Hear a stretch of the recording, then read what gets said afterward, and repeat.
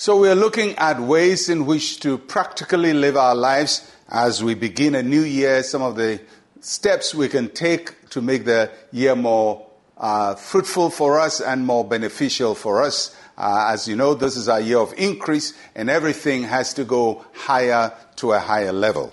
So today we are focusing on building good relationships. And so we look at Psalm 133, verses 1 to 3. Behold, how good and how pleasant it is for brethren to dwell together in unity.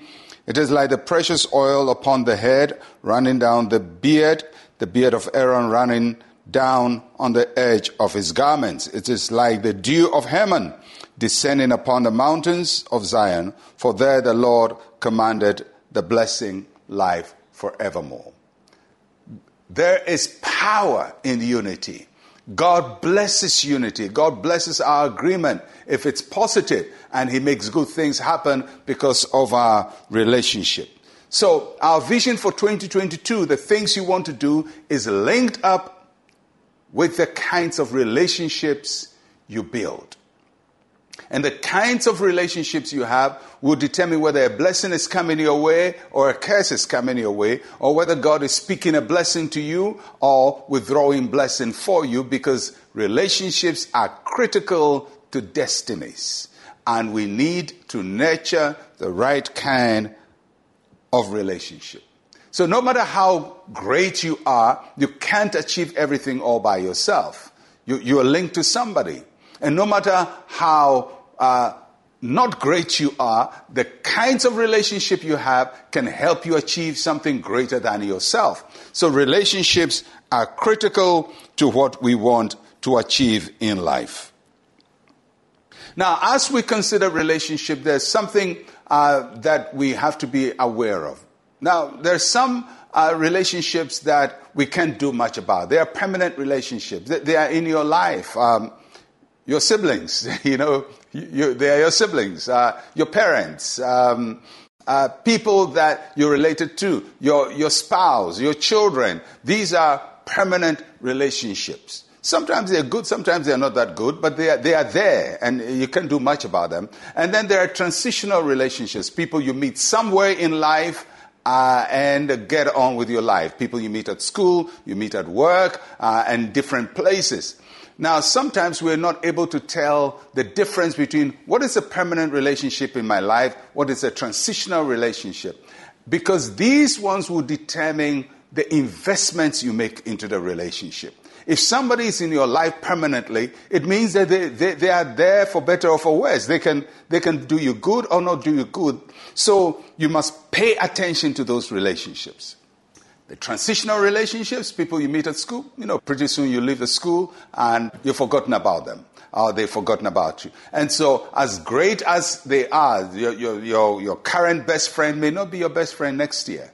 So the value of the relationship will determine the time that you spend for those relationships. So make time for the most important relationships of your life. And most of the important relationships of your life are the permanent ones, because they are the ones who stay when everybody is gone. And if you have people who are in your life or have been in your life for a very long time, you need to invest in that relationship. But sometimes somebody can also be in your life permanently and not be doing good, so they are doing permanent damage. And that's why all of us must audit our relationships. There are some people you can't throw away because they are permanently in your life, but you have to manage them a little better.